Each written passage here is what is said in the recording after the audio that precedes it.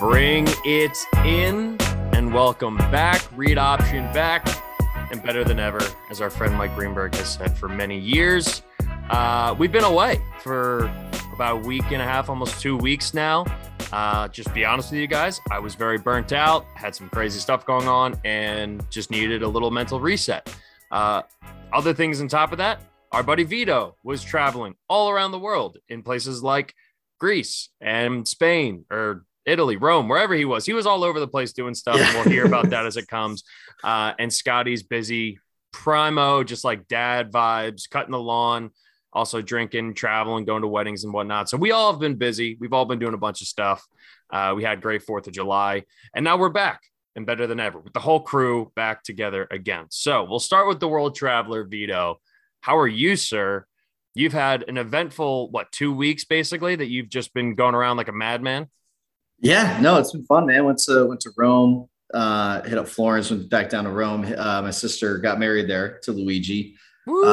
So beautiful. Yeah, it was amazing. Love them. I was the bro of honor, which was pretty. So there's pictures of me, like she's walking in. She had a huge, I call them tails, like the head tail and the dress tail, whatever they call it. I think that's what it. What's the word, Scotty? So veil and a train. A train. Yeah, they're both tails. Well, you combine trail, train, veil, tail. Wow, that actually works. Boom. I didn't even know that. Thank you very much. Yeah, so this is perfect. So here for you, buddy. Yes, the correct term when there's two of them is a tail. And so there's like pictures of me on the altar, right? Like moving them out. They got married in a beautiful church. They went to this villa. It was an incredible time. Go to Greece. Go to a resort, it burns down, have to leave, get rerouted to another hotel. Then we get to another spot, great spot, end up at a really nice resort in Greece, in Athens. And it was on the water. It was beautiful, an amazing time. I feel like you kind of glanced over the resort down aspect of this. Well, yeah. So like we're on a boat and we're going back and we see smoke and, I don't know, man. Like it was wild. It was definitely our resort. And the resort was like, it wasn't a giant building. Everyone had like individual villa kind of things. And so like some of them burnt down, some of them didn't. We went back the next day and they told us like, you cannot go back to your place. And like, what do you get? Like, I'm going. So I just walk away from all them. They're yelling at me. I don't care. And get into the place. First of all, these people who fought the fire did an incredible job because it's like burned the outside, but everything inside was good. On a lot of the places. And luckily ours fire didn't come too close. And the only thing that we lost was like shit that was in the laundry center. They did like free laundry there. But we were worried about our passports and everything, but we had to stay overnight at a different hotel without knowing anything that happened. So the next day when I get back there, we grab the passports, we get everything, we're good to go. And well, that's good. That was going to be my next follow-up. They're like, yeah, what about all your shit? But yeah, I'm glad you at least got the important shit back. Yeah, no, we got the passport, which is really all that matters. And then like the biggest thing, everyone was completely fine. But the evacuation plan was wild. There were like helicopters and boats and like the whole thing was insane. But everyone is safe and everyone got rerouted to a new hotel. So we were all hanging out there, flew back to America, hit up Philly and now in Cleveland. Yeah, I don't know, man. Just lucky to have such an amazing family and wedding, and then my other sister going to Greece with her. It was just a really great 2 weeks, and I don't think that's a trip of a lifetime for me. So what a whirlwind! I'm buzzing for sure. And I'm just over here bored because I'm just was a little tired. That was my excuse. You were escaping fires in Greece and going down old buildings in Rome, and I'm just like, I had a fortune cookie that said excitement follows you, and I was like, this is actually very true. Yes, the generic fortune cookie that exists for everybody. Yeah. But hey, it's fate, right? It's fate. There you go. They say. Scotty and I hung out on 4th of July. Scotty came over. We had a nice little day drink cookout here at the house. Had a great turn up. Scotty and his lovely bride Sung came through. Told them not to bring anything, and they brought a ton of shit. And of course they killed it. And including a dog. Nittany came. Hung out. Yeah, and it was that was fun. That was a good crowd. It was a good, we had a good time. Kind of like it was just a mosaic of people from different that's corners the of your thing. life. It was so fun. As you get old, especially because like if you ever threw parties or anything in college, like you would have people that would come through that were all from the same group, and because you all knew each other from something, or you cross paths once or twice. You try to do that as an adult, especially 2 years removed from us having any parties with COVID. I'm in 3 years, honestly, because it was like summer of 19 was the last time we really did anything like this, other than like smaller get-togethers. You're just scrolling through your phone for anyone who you know. You're just like, oh yeah, I know this person. They live in this area still. Let's see what they're up to. And I'm just like, all right, this person I know too. So I had people from SiriusXM. I had people from the bar I work at. I had, friends like Scotty, who I know obviously through the pod, and it was just one of my friends. All sorts of people who came through, and we had a great time. Yeah. Cooked up a bunch of food, drank a lot of beers. It was a good day. It was a good 4th of July, to say the least. Hell yeah. Including some friends from high school who happened to be down visiting another friend of mine who I literally hadn't seen since I was in high school. So that was also fun. I was like, yeah, come through. Why not? That's amazing. Which they also did one of the most hilarious moves. And this will be the last non-sports things. Then we'll get into sports stuff because that's what people listen to this pod for. But this cracked me up. They were all visiting each other and they hadn't seen each other hung out in a while. So they were drinking on Sunday night before 4th of July. And they were like, yeah, like we went and we bought you, we know you like bourbon. So we went and bought you like this, like, kind of nice bottle of bourbon. And it's good. I'm having some of it right now.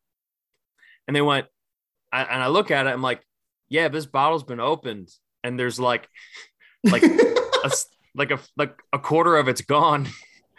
And they were like, yeah, we ran out of alcohol last night. And so we thought you just wouldn't mind. That's amazing. That's such a bro. Yeah. And I was just like, honestly, that's hilarious. Like, I'm not even mad. First of all, you didn't have to bring me anything. So thank you for doing that. Anything is above and beyond as it is.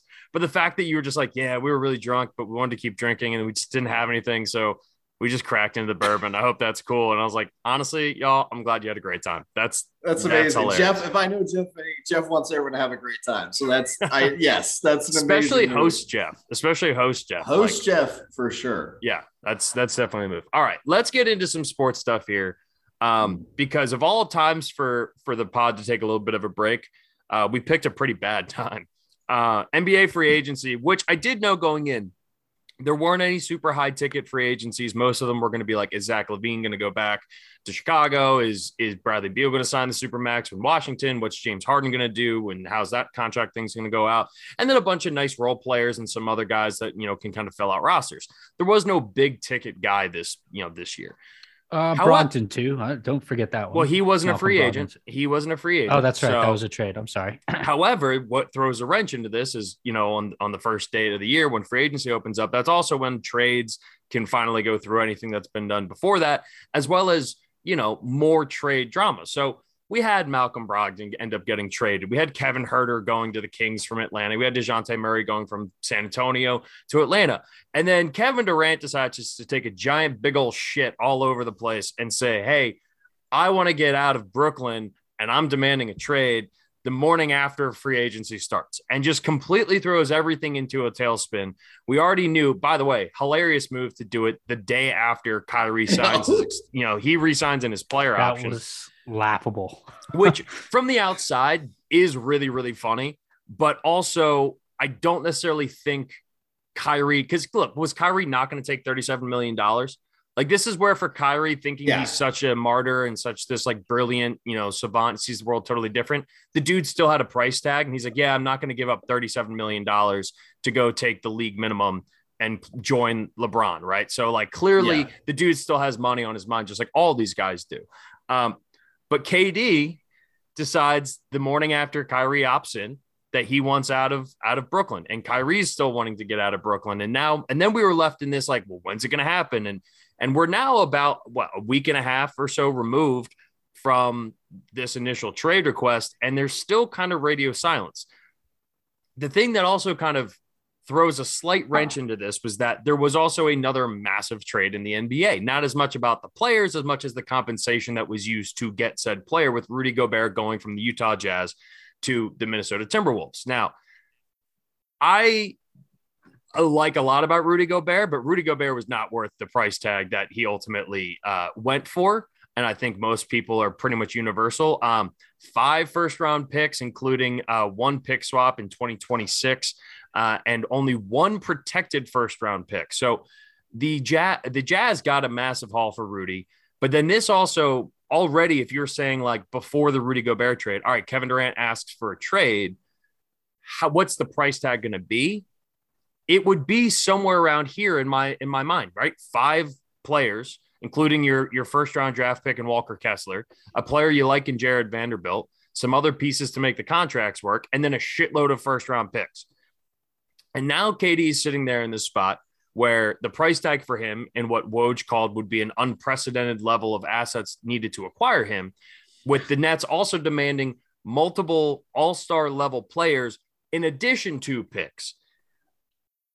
The question now, as we've had some time to kind of digest all this, and I will get you in there, Scotty, in a second, is there a place where this actually makes sense? And right now, the answer to that question seems to be no, only because the number of teams that can realistically do it, especially with some of the weird rookie contract extension shit, it really comes down to a few teams. So, Scotty, you just flashed up a 3 there. Where does, as an NBA guy yourself, and obviously we texted about this when it happened, where's your mind at here when KD drops the news, and where are we standing? It's hilarious to me when he dropped it that it came the day after Kyrie came back. It is fun. It's just to me like he's, for whatever reason, can't be happy wherever he goes, no matter how much success he has there, as he did with the Warriors. If he'd stayed with that Warriors team, we'd have had 6 titles in a row. Believe that. But it's amazing that he can't be happy wherever he goes. There's a reason for him to hit reset every time, like it's a video game. And guess what, friends? We're not in a video game. This is real life we're talking about here. Business, dollars, and cents. So let's get some sense here and figure out that you're in a really good situation, my man. So probably stick there would be your best bet. I think there's really legitimately like 2 or 3 teams that could end up pulling this off. The big one that comes to mind, and it was the first one that was dropped, was Phoenix, and that the sign and trade with DeAndre Ayton. Obviously that's getting held up though, because other teams are trying to pursue DeAndre Ayton. And the Phoenix Suns are trying to figure out how they're going to be able to move him and probably other assets and picks that they don't really have to Brooklyn for KD. The other one that I've seen floated has been a trade back to the Warriors. And it's for a number of assets. Obviously they're going to want younger talent, but the one I saw floated the other day was, I believe it was Wiggins, Poole, and Draymond, and I believe 2 first rounders for Kevin Durant and Seth Curry. And I was like, oh, it was Durant, Curry, Seth Curry, and Joe Harris. And I was like, I would do that in 2 seconds. But you know, it takes a lot for these deals to get done, especially for as unprecedented as this deal would be. But dude, like, I don't get what's KD. If KD's end goal is to win championships, I get the East is going to be rough. It's a gauntlet in the East now at this point, especially because Boston got better and they were in the finals this year. Philadelphia, I believe, is getting better than they were. Milwaukee got better. So I don't know, maybe the impetus to get out of the East and into a spot where you can either be on or compete against the Warriors in the West makes sense. But dude, like, Brooklyn is easily a top 4 team with him and Kyrie together on it. So I don't know what the impetus is. So there's a couple of things I'd push back on there, Scotty. Only that I get that KD, the whole narrative around KD changed when he went to Golden State, right? You lose to you join the team that just beat you, that you were just up 3-1 on in the Western Conference Finals, and then you go join that team after they lose and blow a 3-1 team, and also the whole weird contract thing that, you know, the salary cap had a massive spike. The Warriors still had Steph Curry on that crazy cheap deal from the first extension they gave him when he had all the injury history around it. And it was a perfect aligning of the stars moment. And he just wanted to go and play good basketball. He wins a championship, right? He also spent damn near a decade, 2 championships. Thank you, Scotty. He also spent damn near a decade in Oklahoma City doing everything in his power to try to get them there with a front office who Sam Presti's an awesome GM, but also like the marriage with Russell Westbrook wasn't going to work. So I'm not yet to the point where I'm like, he's not James Harden to me, right? Who forced his way out of Houston and then was in Brooklyn for less than a year and then forces his way out of Brooklyn to go to Philadelphia, right? Which might have been where James wanted to go all along. Who knows? We'll never know the answer to that. But I'm not quite at the point of being like I don't know why this guy is so unhappy everywhere he goes. I think a lot of his unhappiness right now is kind of tough to explain unless you put yourself in the mindset of a dude who is one of the best in the world at what he does, is an all-time great player, is one of the top 15 best players in NBA history, and carries himself with a certain attitude that like what makes sense to you and I doesn't make sense to him. Like it seems obvious, right? Stay there. Like Sean Marks, basically they handed over the keys to the entire franchise and basically let Kevin Durant and Kyrie do whatever the fuck they wanted. Now that might be a lapse of judgment. If you know anything about Kyrie Irving, I'm fascinated to know to what extent the relationship between KD and Kyrie is fractured, if at all, because KD's the one that advocated for Kyrie over and over and over again through this whole ordeal. And I think like you, his best option is to go back because if Ben Simmons, like I get that everyone hates and dumps on Ben Simmons here, but as the guy who defended him for a long time and had to spend many conversations trying to defend Ben Simmons to people, you're putting him in a situation where he doesn't need to shoot.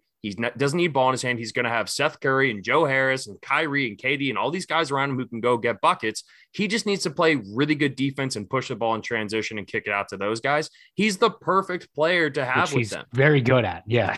So assuming you do get a healthy Ben Simmons back, who's not mentally broken, which at this point we don't know what we're getting, it would be a really good fit. But what you were saying, there's this whole designated rookie extension thing where Ben Simmons is on that contract, so there's only some players they can take. Ayton is one of those guys, but the market on Ayton has inexplicably cooled really fast where there's not a bunch of teams looking after him, and I don't think Brooklyn wants him back. So the Phoenix thing is going to be hard to do because it looks like there's a sign and trade deal with Indiana, according to Woj, that came out today that they might be close to a deal. So the whole thing is crazy. Vito, I want to get to your perspective because while you're over in Greece and Rome and doing all this fucking crazy shit over in Europe, you're just getting like Woj bombs here and there. And you're like, oh shit, this is crazy. All right. Back to, looking at the Mediterranean. So, but you're also, and this is why I love kind of your role here when we talk NBA on the pod, is like, you are our like bird's eye view fan, right? Where you go in when there's big news, when there's a big trade, during the playoffs, you lock in. But then other than that, you're like, I got to get ready for football season. All right. We got football stuff coming around the corner. So for you, what was your reaction? What do you make of the Kevin Durant ordeal as we sit here now, 2.5 or about 2 weeks almost without any trade in sight? Dude, so that was what was crazy is first hearing about it and then realizing that he wants out. It was right at the start of everything. So it was kind of like, hey, if you announced this a day or two before, maybe teams would have had some things prepared, but I thought it was going to happen quick because it's Kevin Durant. Like people are going to, right? GMs who are on the hot seat or owners who want to win now are just going to give up the house for him.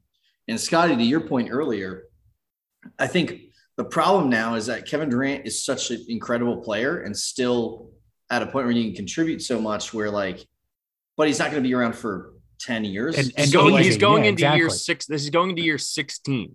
This will be his 16th season. We're going to see a decline here soon. And the point is that he's still in the wake of his trail is so wide. And what I mean by that is anywhere he goes, you're devastated for 7 or 8 years with players and picks and everything. And so it's really strange, like everywhere he moves. And so now he's like trying to do it again. And I think as a casual fan, what's frustrating is like, man, you have Kyrie. What else do you really want? And I get if maybe behind the scenes, him and Kyrie did not, they're not as much boys as we think. Or maybe he doesn't like the style that there's a lot of reasons, right? And I don't know any of that. And I'm not going to speculate on those things because I don't know basketball as well as you two do. What I do know is people. And this dude, clearly something has happened where he wants to get out of there. And it must have happened soon after free agency. What I'm wondering is, did he say, we need to go get this person or we need to make this trade? And then nothing happened. He's like, you know what? Then screw you guys. I'm out. because it's a weird timing, right? Yeah. And I don't know what happened, but what I think that was my initial reaction is this is weird. Something must have happened with him in the front office or Kyrie directly. Maybe they disagreed on a free agent decision or something, and outside of all of that, that's my speculation. It's about some relationship with the front office or with a teammate, whatever it is.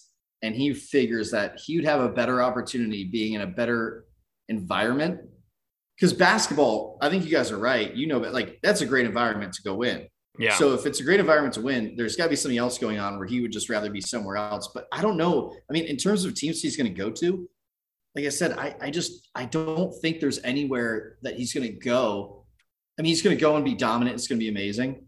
But he's going to leave this wake of like in 5 years or 4 years, as he's deteriorating as an athlete, which for how tall and like he's an incredible athlete, but everyone slows down. Yeah. The wake is going to be so hard for the team to come back from. But what do you guys think? I mean, is this trade, I think because of the other one that already went down, you're going to have such a high demand, but is this trade something that would really like keep its value? What I mean by that is, would the same offer be given to Durant 2 years ago as it is today? Like, is he still in that prime trade timeline? So a lot of that has to do with just the way that the NBA is set up right now. Like you were talking about like the wake that gets left, right? If you're the team that trades all the assets to get somebody, you're going all in on that. And like Rudy Gobert just was involved in a trade for this, right? Like I literally have in front, like the Timberwolves sent 5 players and 5 first-round picks to get Rudy Gobert.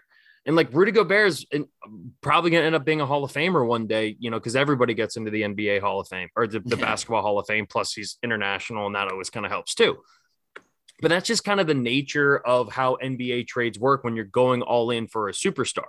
That's why like the last time there was a major trade where that wasn't the case was the Kawhi trade when he left San Antonio, where it was like, I think the Spurs got like Jakob Poeltl and like 2 first-round picks and some other player. And then in return, Toronto got Danny Green and Kawhi Leonard, and then they were able to make a run. Now, they also knew that Kawhi probably wasn't signing long-term in Toronto, but they still got a championship out of it, right? For better or for worse. So ultimately that trade pays off. But look at every other major trade involving a superstar. This is just what it is. And it kind of was born with the Anthony Davis trade when he gets taken out of, New Orleans and the Lakers send out 5 first-round picks, which is why, I argue with my roommate all the time. He's like, like Kyrie's going to end up on the Lakers. And I'm like, how? He's like, oh, they're going to trade Russell Westbrook. I'm like, no one's you need to trade additional assets. And he's like, well, they can put on their 2029 first-round pick or 2027 is the next first-round pick that the Lakers have because they did that. And now you're staring down to the last year with LeBron and Anthony Davis, who's coming off of multiple injuries and who looked terrible last year, who I still think could be one of the top 10 players in the NBA, but he just had a really bad year, that you're kind of like, shit, well, the Lakers, the second LeBron's out, they're kind of fucked. And I think at some point, if you look at it from like a 10-year perspective, there will be some sort of market correction. But as it stands right now, that's kind of the way that it works. And if you're a team, like the 2 teams that I marked down that I think would be both have the resources and a young player, because that's part of what the Nets want to do too. Like the Nets and Sean Marks, they're like, we're not going into rebuild mode. We just gave up a shitload of, a similar haul to go get James Harden. And we recouped some assets from, Philly. And money to sign Kyrie. Yeah. So it's like Kyrie's got 1 more year left on this deal. So they were going to have to spend that money this year anyway. But essentially, they're not in a position where they can afford to do a rebuild. And the front office, who's been there for now, this is their 3rd season, their jobs are on the line. So they want quality players back in addition to future first-round picks to be able to replete, because, dude, they lost like 5 first-round picks or 4 first-round picks, in the James Harden trade with Houston. So they're already down, right? They're already the team that just went all in and then kind of got screwed over. So that's what is a main reason why I think ultimately they just sit down in a room with not Rich Kleiman, who's the agent for Kevin Durant and KD, and they'll sit down with Sean Marks and Joseph Tsai, who's the owner of the Nets, and they're just going to figure something out, and they're just all going to end up coming back because I agree with you, Scotty. I think on paper, at least, assuming you get, 85% of what Ben Simmons was in Philly, you know, and you take the ball out of his hands and just tell him to play really good defense and rim run a little bit, they'll still be a really, really good team. But like, I would love to see, you know, in terms of the most fun fit, it's New Orleans. New Orleans trading Brandon Ingram, you know, the first round, Dyson Daniels, their first round pick this year, and, you know, 4 first round picks to, you know, New Orleans. And then you're putting Zion, who they just signed to the extension, you know, KD, CJ McCollum, and that team would be amazing. The other one that's interesting is Toronto.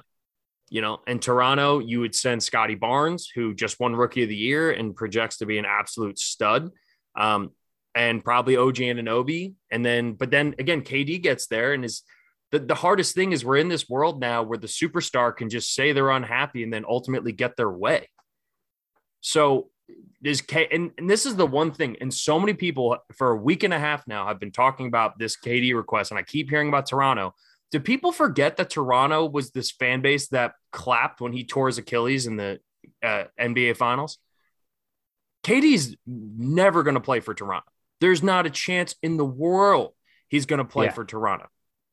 That was the most fucked up thing I've ever seen a sports fan base do. Like, especially in this, at least in this modern era, you know, you just don't do that, you know. And KD, like, I don't see a world where he does that. I don't see a world where he would love to just stay in New Orleans. You know, there's a fun case where, he goes back to Oklahoma City, but people keep talking about tarnishing his legacy, this, that, or whatever. I don't know, man. With the way that players move in the NBA, is there even such a thing as tarnishing your legacy anymore? Or is this just where we're going to head now for the next, 10, 15 years? I think some of the old guard, including Stephen A, for example, it would be like that, the old Mad Dog principle too, like play for your team, win for your team. It's the thing that Damian Lillard is doing in Portland. And there is honor in that, I think, but the more that we get into this age of player empowerment and player freedom, of movement and all of that in this, our generation and younger, I feel like it won't be, I won't be criticized as much as it is in current media. Well, and so, and to this point, and this is kind of what I want to talk about here. I believe we just had on the 8th, the 12-year anniversary of the decision, right? LeBron leaving Cleveland to go to Miami. Now that we've had over a decade to digest that, and people, keep in mind, we're furious when this happened, right? LeBron got torched for it. He became the villain of the NBA, which he always hated. Burned his jerseys. Yeah. Right. And objectively, everyone people did that with KD when he left OKC too. Yeah. Yeah. But to a whole different level, I think. But do any of us look back on the decision and say LeBron made a bad decision? Do any of us look back and judge? Do we count that against LeBron's legacy? So that's my point, which is just that if KD goes to New Orleans, or if KD goes to the Suns and wins a championship with Chris Paul and Devin Booker and all those guys, right? He may never have that like home base that like Steph or Giannis or the Larry Birds did, and LeBron, if he had never won a title in Cleveland, wouldn't have had that either. Like I mean, it would have been his home still, but I think if he had never won a championship in Cleveland, I don't think it's the same as the fact that what he did in 2016. So even if he doesn't, and it's a very small select group of players who ever do that, I don't think it affects his legacy all that much. I still think we sit there on the other side and go, Kevin Durant's still one of the top 15 players of all time, even if he ends up winning another championship in another city with other good players. Because I just think more and more as we get removed from it, we're always such prisoners of the moment that like, I just don't think it's going to be that much of a thought. I just think we're gonna be like, yeah, he went to this team and then he went there and he won. Like even the OKC thing seems a little dumb and like dated now. It's like, yeah, of course that's what he did, and he got shit for it at the time and people will say that, but ultimately best 4th of July of my life. Yeah, that's right. That was the 4th of July, man. That was that shit was crazy. All right, let's move on from the KD stuff. We can touch a little bit on the Rudy Gobert thing. I mean, ultimately, like, it's so much to give. The one thing, and I actually listened to a Minnesota Timberwolves like podcast because I was genuinely curious as to what the reaction to this would be, because I just didn't see it. I mean, the contract is horrendous for Rudy. Some of the numbers show that he's been declining despite still being one of the 2 or 3 best defensive players in the NBA. But I was genuinely very curious as to what the fan base thought. And I think this is one of those moments, and I look at like what the Chicago Bulls did last year, where they were just like, fuck it. We just want to be better. Like, we're tired of being a team that's just playing jump rope with the lottery and then the 8th seed and the lottery and the 8th seed. And we're just going to make a move to be better. Because since the process started, it's either like, oh, nope, we're throwing all of our games. We're tanking the whole way. And I commend front offices that are like, you know what? We just want to be good. We just want to get our young guys and opportunities to go play in playoff games. And I'm starting to kind of like the fit, not as a title contender, but as a fun, interesting team that's kind of embracing their style in another way. Because with this, Cat is obviously going to get moved to the 4 in starting lineups. You'll be able to play small ball lineups with Cat at the 5, in which Rudy just won't be there, in which case you're paying $40 million for a player that's not on the court in some of the biggest moments of games. But, at the same time, like, you're getting one of the best defensive players in the NBA. You're going to get a new lob threat to have with, I think this is going to help D'Angelo Russell out a lot. Like, D'Lo's never had like a rim runner guy, like not since Jared Allen when he was on Brooklyn. And that combo was actually nice. So there are some positives to make from it. I think some of the spacing stuff might get a little bit weird, but I don't like it for them winning now. I like it for what they're doing for Anthony Edwards, for down the line when he's potentially the next guy to leave a small market, and they can say, we put every asset in, we traded, we mortgaged the future because we wanted to get you opportunities when you were 20 years old and already becoming, a budding superstar in the NBA. So, Scotty, what was obviously, again, the price tag's way too high. And for that reason, Shark Tank style, I'm out. But I am just curious, like, from a fit, have you come around to it at all? Or are you still just all the way out? No, I'm still out. I mean, it's pretty one-dimensional for me in terms of Rudy Gobert's game. He's gonna work hard for you on the glass and be really good on defense. Apart from that, I think it kind of takes away a little bit almost on offense from Anthony Edwards getting the ball in his hand and Karl-Anthony Towns shooting the ball, which is what I think they wanted to do by getting a 5 so that Cat didn't have to play the 5. I'm not huge on it. We'll see. I mean, I don't think they're any. They might be a notch above better than they were last year. In terms of seeding for the playoffs. I don't think they're out of the playoffs by any means with this, but I think they got slightly better. It might turn out to be, though, something like we saw with Dallas last year, where everything just starts to mesh for some weird reason. And all those guys start playing together, and hey, look, all of a sudden now they're the 4-5 seed instead of the 6-7-8 seed. Yeah. Well, that reason was also they traded Kristaps. Well, yeah. Right. Yeah. But at the same time, like, you make a valid point. Like, is this because I think they're going to win a lot of games, like regular season. Like, I think they're, especially in the West, Dallas. I don't know if Dallas got better. I mean, they made the trade for Christian Wood, which I really liked, but they lose Jalen Brunson. I'm in Dallas last year, but yeah. I got you. I just mean, like, in terms of looking at the West moving forward for where Minnesota stands. Right. Like, where does this put Minnesota in the Western Conference? Right. Because they're not going to be better than Golden State. I don't think they're going to be better than Phoenix. I don't think they're going to be better than Memphis. I can't say for certain that they're not going to be better than any other team in the West. True. I would bet on Dallas and Luka to be better. But at the same time, I don't know, because there are really good players on that team now. I'm really interested to see, and obviously we'll see it in the fall when Bill Barnwell does his the whole NBA thing with the pardon my take, guys. Sorry. But yeah, like the over under on their win total next year, I'd be hard pressed to say it's lower than 48. And if it is, I'm hammering the over because they're going to win some games next year. Yeah, I think they'll be good. Vito, you'll like this part too. The biggest downside, the biggest disappointing part about this is that it eliminates the possibility of Anthony Edwards dunking on Rudy Gobert, which is something that he came out and said, like, when they played each other in the regular season, like how he said he had wanted to put like one of his crazy highlight reel dunks onto Rudy Gobert, and now we don't. We better get some practice film. We better get some goddamn practice. The only other player that Minnesota needs to add is Juancho. Hernan Gomez, the guy from who was the player in Hustle. Have you guys seen Hustle yet? Yeah. So that guy, the guy who plays Bo Cruz, is a real NBA player. His name's Juancho. Is he really? His name's Juancho Hernan Gomez. Yeah. And Anthony Edwards plays I forget, it's like Kermit something, plays the other, like the asshole, the villain, right? Yeah. We just got to team those two up. We got to get them up here. Yeah. That'd be a fire. So, I mean, just Adam Sandler on the court side. What a great movie. You know what's funny? I remember tweets going out when they filmed the shot at the end of that when he's in Philadelphia. And like, I remember them filming that game. Like, dude, what's funny, quick side note, they say they go to New York and then they go to the Four Seasons at the top of Comcast. They never went to New York to film, which like is an hour away train ride. They just were like, fuck it, we'll film it in Philly still and say we're in New York. So that's exactly what they did.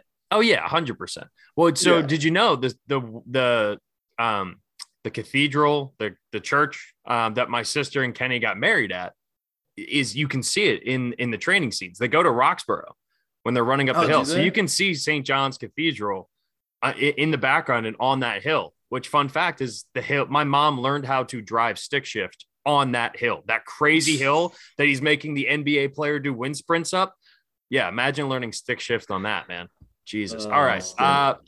Any other free agents, Scotty, that you noticed or anything else from the NBA we didn't hit that you wanted to touch on?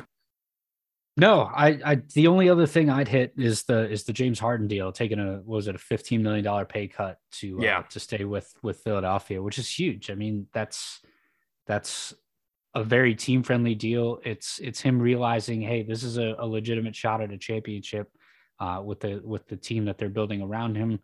Now they can pay guys like Maxey, they can pay Tobias and keep Embiid around too. So it's a huge deal. I think very good for both sides.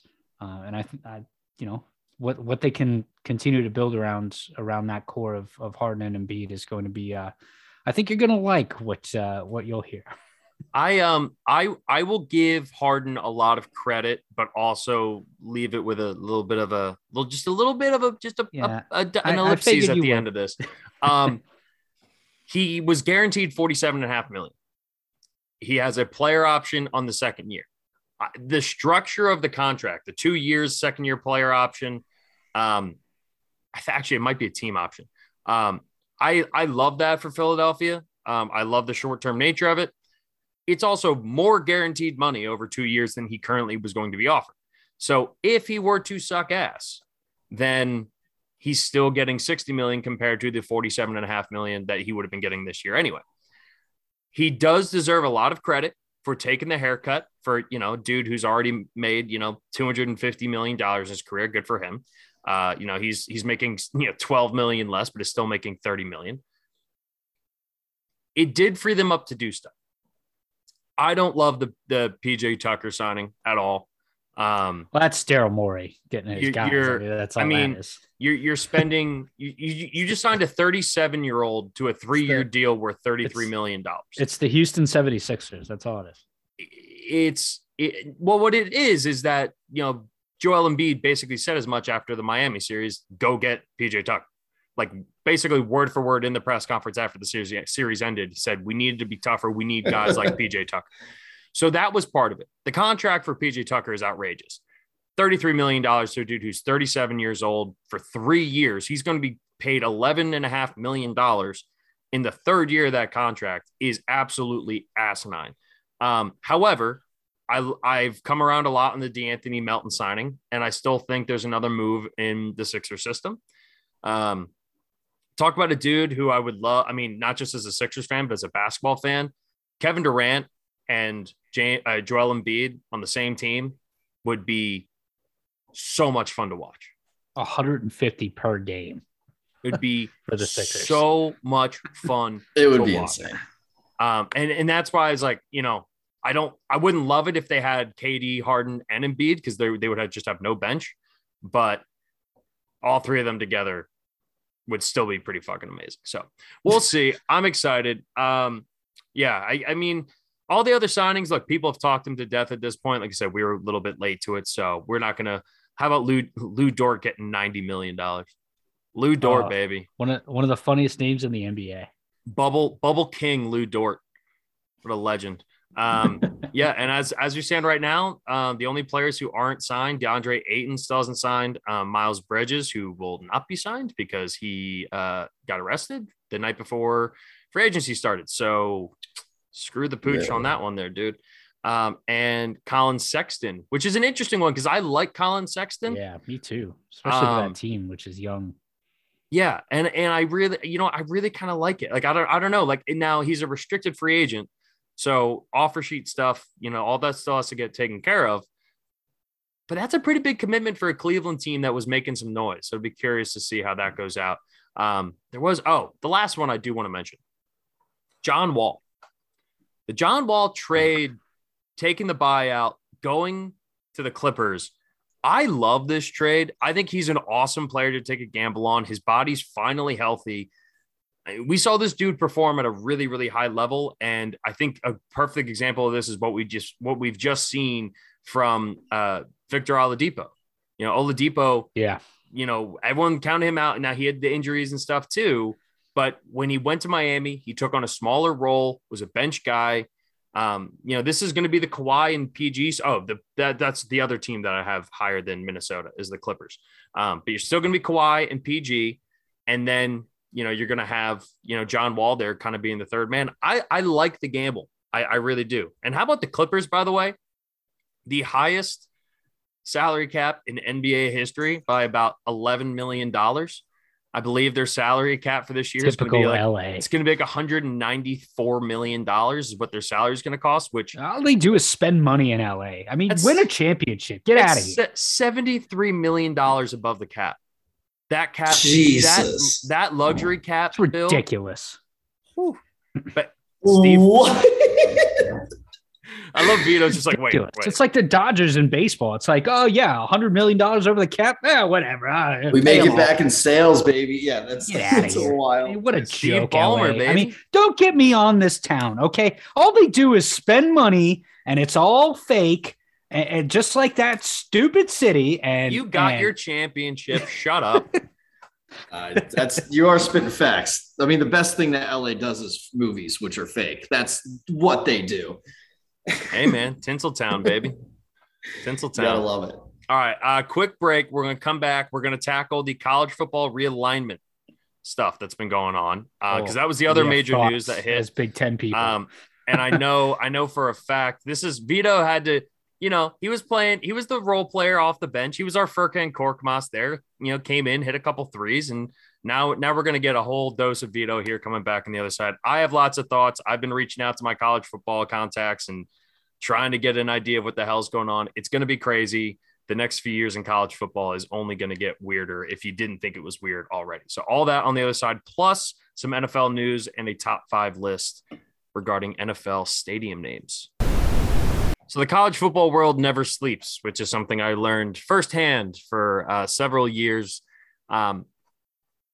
In particular, the last few years has really seemed to kick up a notch between NIL and then the transfer portal and then Texas and Oklahoma saying they're going to announce last year. And we went over all this last year. And then the first sign of what I had always kind of anticipated would inevitably come, which is the shaping of 2 super conferences took place just about 7 or 8 days ago when UCLA and USC joined the Big Ten. And I know to many people who maybe aren't the biggest college football fans in the world, you'd say, well, that makes no sense because they're in California and the Big Ten is in the middle of the country in the Midwest. And to that, and actually on the East Coast too, between Maryland and Rutgers. And to that, the Big Ten says, fuck you. We don't give a shit. We're going to do this anyway. So as we have 2 resident Big Ten fans here on the pod, Vido, I'll give you the floor first. What was your reaction and how do you feel now as we are kind of heading towards what seems to be an entirely new dynamic in college football? Man, it was weird. I grew up in Southern California, so I can tell you right now that these 2 fan bases and this whole environment does not fit with the Big Ten.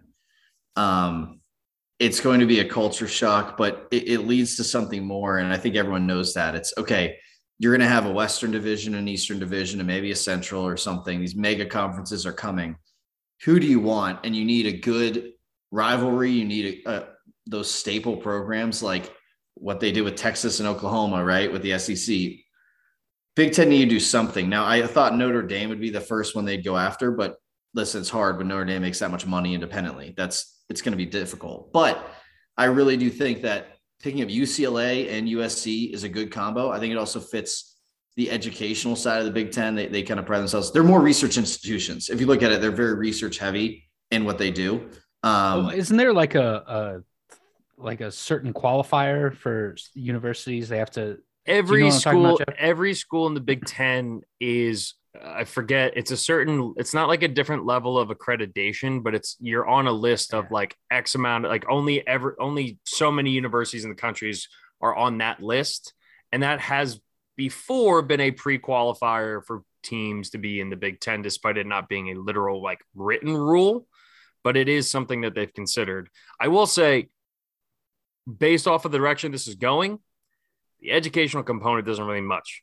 Not right now, anyways. Now, I will agree with you. USC and UCLA do fit the bill much more so than other schools, which is, I think, what makes this transition a little bit easier. But just to say that now, I don't think it makes a ton of sense.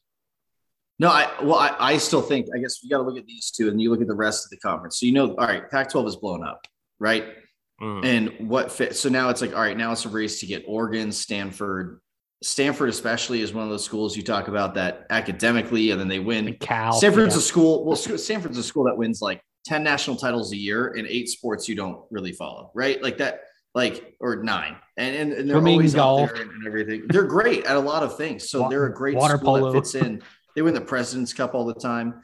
I think that's a great school to have. But my initial reaction was that, all right, we're in the arms race. And now the Big Ten says we're going to have a West Coast division. Now, I thought at this point, why not just merge and be like Pac-12 and Big Ten are the same, which I thought was kind of where it was going. And it may still mostly go that way. But this is totally coming to a East Coast and West Coast, and we're going to have divisions. And it's going to be basically like, well, we have conferences again, basically. And now the West Conference and the East Conference champions play. And then that champion probably just plays the champion of the other super conference. And we're back in the early days of the AFL and NFL leagues in America. That's exactly where we're going to go in 5 years. And I'm okay with it. I don't hate it, but we're reshuffling and we're going to end up with a very similar result in 10 years, I think, than what we had with a bunch of different conferences that played. Now, it'll be a little easier because you will have, a champion playing a champion and all that. But I do think you're going to have a one-loss team that's like, man, I liked it better when we had all these different conferences. And a one-loss team that was amazing could still go to the championship or whatever. Like, that's the conversation that we're going to cycle back to. We should do a playoff, or like we'll still have that. And it's going to get really complicated. But I do think that like what this is setting up for 2 leagues that are going to play. And I think that's where a lot of people think it's going. And I don't know what that's going to do to the landscape of travel in college football. It's becoming more of a business. I do love the idea of USC coming and playing in Happy Valley in like November, right? Like that would be so amazing. And I love the idea of Penn State students getting to travel to USC in November. Sure. Like, trust me, that's going to be amazing for a lot of people. But I just don't think that this is something I expected to have happen where presumably, and things will change, right? But when are they going to join? Like 2026 or something? 2025? 24.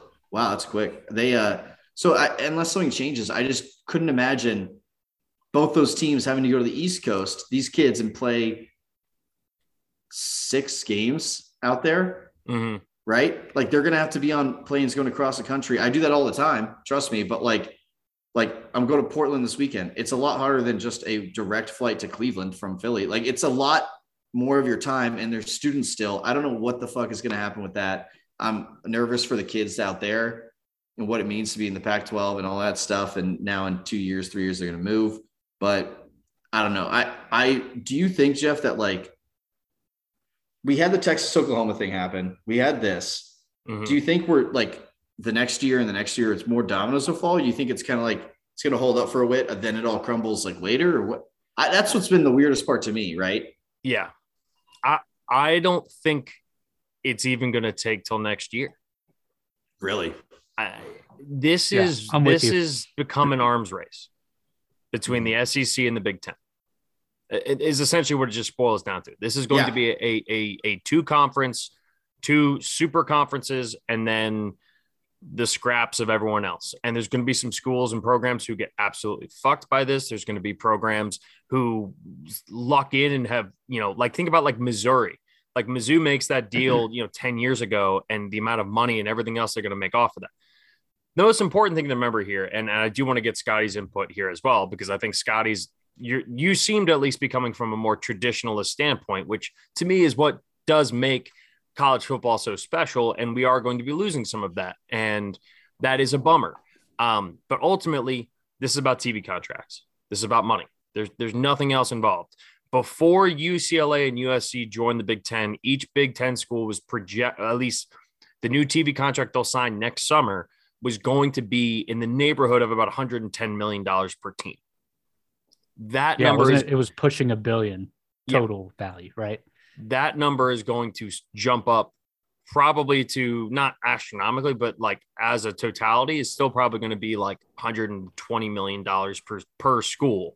That's going to rake in off this. So ultimately what this becomes, and the SEC just signed their big contract with ESPN, and they're switching over this year, which is a whole nother thing as well. It's turning into an arms race. And there's also clauses and rules and everything in there. They're going to be able to renegotiate, TV contracts if more teams get added. That was a big reason why Oklahoma and Texas pushed last year to get that in writing, to basically say, hey, we want to get this done because we want to get that in as soon as possible, which even they're still more than likely, I think they have another year, at least one more year left. I think 2023 is when they're expected to join. So, we'll see. I think more and more teams are going to go. I think the Big 12 is probably, weirdly enough, after everything that happened last year, in the best spot.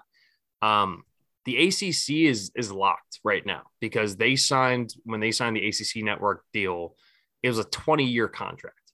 And for nothing compared to what these deals are. And there's really no like ending in sight there. So I think eventually they'll be able to figure out some sort of way, because Clemson is a property, Miami, Florida State, those are properties you want to have. The other weird thing here, and I'll get off the boring shit in terms of, TV contract stuff. The big reason why the Big Ten pushed for Maryland and Rutgers is because when they made that push, it was at the birth of the Big Ten network, right? Every time you add a school who gets put in a new state, essentially, the cable bill goes up about $1 per household. So when you add Maryland, when you add New Jersey, when you add, say, a North Carolina or a Virginia, schools that currently states that don't have schools in the Big Ten or the SEC, it's why they were incentivized not to add Notre Dame too, right? Like, well, part of that too from is the fact that Notre Dame was already making money. There's 2 Indiana schools. They're a whole, What we need to do is we need to just take Notre Dame, and we'll get to it in a little bit because they are a really important part in this. And we're just going to put them on the shelf, and we'll get back to them in a little bit. Because we'll put it right up there on the shelf. There. But no, to your point, Jeff, the Rutgers deal also got them in New York City, which was a huge, but like that was a very strategic thing. And so to your point, Southern California, incredible. Well, and you're going to get the Big Ten network in the state of California, which is going to increase the value of the TV contract when they renegotiate the next one considerably. Now, Rutgers being in New Jersey, that's not affecting like that $1 per household that like it goes up $1 or whatever. Same thing happened with Maryland. I was literally just talking to somebody about this the other day, but that's essentially a lot of this posturing. And a lot of it's going to come down to, like, weirdly enough, like getting new territories. Like we're playing Risk. Remember the old board game Risk? Like right now, the SEC and the Big Ten are kind of trying to find, where we're going to take over this, because that's what makes UVA. Because I think UVA is a prime candidate to go to the Big Ten. I think North Carolina is a prime candidate to go to the Big Ten for sure. Tech, UVA, or North Carolina, maybe Duke. I would expect at least 3 of those 4 schools to end up in a new conference and all this if they can get out of the ACC network contract, which right now doesn't seem very possible. So I think we're not going to see a huge jump. The next 2 dominoes to fall in terms of conferences, in my opinion, or schools that could change conferences, would be Oregon and Washington. Oregon, obviously, the brand, we know how big it is. Washington, there's a natural rivalry. It's obviously a very good school as well. The football program, you could put Utah in the mix there as well. Utah, I think, would be a great spot, especially if like the Big 12 wanted to be really aggressive, but we also have this kind of weird, like semi-conferences, because like there's going to be some schools from the Pac-12, they're going to try to join the Big 12. And then you're going to have some schools from the Pac-12 that are currently in the Pac-12. They're going to end up joining the Big 10 or the SEC, which I don't think the SEC will go out that far. But even still, I could see the Big 10 going like, hey, we want Oregon and Washington as well. And then you're going to have a little bit of a regional thing there. And the flying back and forth thing, like you're definitely right. Like that's all weird. Like there's two different conversations you can have about this. You can have the micro level about like, what is the Big 10 going to look like in 2022, which is, I can give you the answer right now. It's going to be weird as fuck. But at the same time, with NIL, everything else, and you use this phrase, which is something that stuck in my mind earlier, calling them students. These guys are still students. That is going to probably change within the next 5 years, where football is going to become operated as its own entity. They'll be paid as employees, and then therefore it will be operated not. So that's why it's like, yeah, you get, you're getting some Pac-12 schools, UCLA, USC, they do great in all these other sports. That might help some of the Big 10 a little bit, but the football side of it, I think, is eventually going to be operated from a separate entity. Nailed it. That was one of my points, because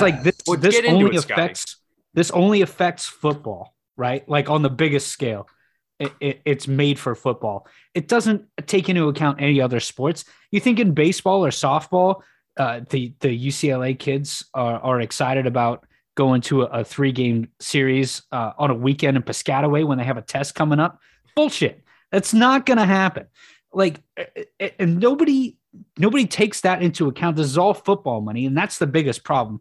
One of the biggest problems. The money thing, though, real quick, Scotty, the money will still help those student athletes in other sports, but it's not their mental health. That's what I'm on for sure, which is a totally different conversation. But just for the money aspect of it, it does help affect the entire university, even if football does ultimately get, kind of pushed as its own thing. Didn't mean to interrupt, but continue. No, you're good. The other big aspect, and you guys were touched on it earlier, is the media money. Like, this is just a huge media money grab, and I get it, right? To me, if you're the Pac-12 commissioner, and I'm blanking on his name, but he's been there for a year and done an absolutely horrific job. George Kleoff. Yeah, thank you. Horrific job over the past year. Look, the Pac-12 geographically is one of take out Colorado and Utah, who were just recently added, is one of the more geographically isolated conferences in the country. Right. And so you're telling me that the media money in LA, where two of the more prevalent, prestigious championship schools are located in the Pac-12, can't help fund a media deal to rival the Big Ten and the SEC. The tech money in the Bay Area, where there are another two prestigious schools in Cal and Stanford, that money can't help fund a media outlet for the Pac-12 to rival the Big Ten and the SEC. Phil Knight's Nike money up at Oregon can't help rival that. It's not about the money that's there, Scotty. It's that's the problem, right? The biggest problem with the West Coast is that people in the West Coast don't care about college football, right? You can have all the money in the world. You can have all the Phil Knight money. You know what all of these TV contracts are based on? Ratings are a hard data that you cannot argue. And even though there is way more money and there's way more going on and the markets are way bigger out there, there are more people watching in the Southeast and the Midwest and the East Coast part of this country than there are out on the West Coast. And, sure, and the time difference too. Like nobody's staying up until 10 o'clock to watch. Well, that's the thing. No one on the East Coast is watching West Coast. Everyone on the West Coast is watching East Coast. The West Coast time bias is absolutely true. Yeah. But Pac-12 at dark. But that also gives you an idea of the support regionally, because even though the East Coast people may not be staying up for Pac-12 after dark, which all three of us, we all love Pac-12 after dark. And big college football fans will watch that across the country. It's when you make all your money back that you lost all day. Yeah, that's right. Yeah, exactly. And then if it's even worse, you wait for the Hawaii game that goes on at 1 o'clock Eastern time, right? Thank God for Hawaii. But Hawaii's going to the ACC, by the way. I hope that's what happens in all of this. 6,000 miles for a game. Good luck. The regional numbers matter in terms of this. And part of that too is like you can get into the Pac-12 network shit where it's like the Pac-12 network made it harder for East Coast people and people who don't live in that geographic footprint to watch the game, which is a failure of Larry Scott. I have a hard time blaming George Kliavkoff at all. I don't think it's fair to say he's done a horrendous job as the commissioner so far. I mean, the Pac-12 was more or less, I mean, when he took the job, the Oklahoma and Texas thing, the wheels were already turning on that. Right. Like that was already going to be a thing before he even took over and took the Pac. So this is where, again, we're going to look back 50 years from now at this time, and there's going to be an article written or a documentary or something that's going to showcase this. And it's like, when you watch the Magic Johnson and Larry Bird documentary and they condense like 15 years of shit into like a 2-hour window, and you're like, wow, that's crazy. And it makes it seem like the 80s were like this really fast time period.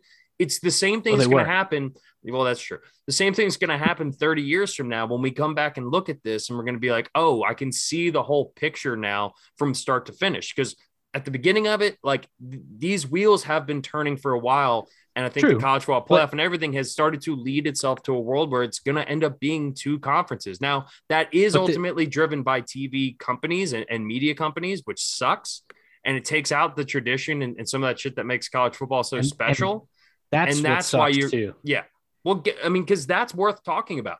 Because this is well documented on this podcast. I'm a college football traditionalist, right? I grew up on the West Coast. I watched Penn State football growing up. That's why I ended up at Penn State and watched. Amen. I'm a huge Penn State football fan, and so I grew up watching all these Pac-12 schools play because that's just what was in front of me.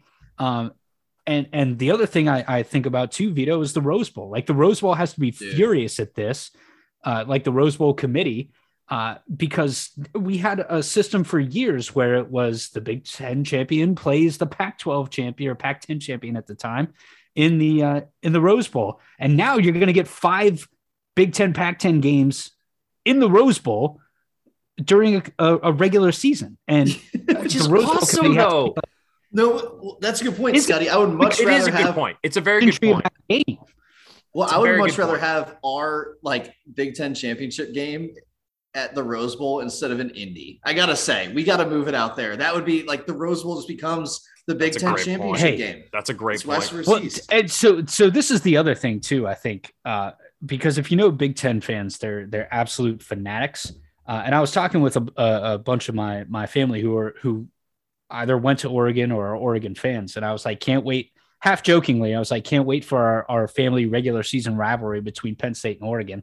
And then I was getting to thinking about it, and I was like, Jesus, the tickets for a Penn State game at Eugene are going to be astronomical because every Penn Stater within 1,000 miles is going to be like descending on Eugene for that. Well, I think that's the point. I think that's missed in this is there's a great opportunity on the flip side too.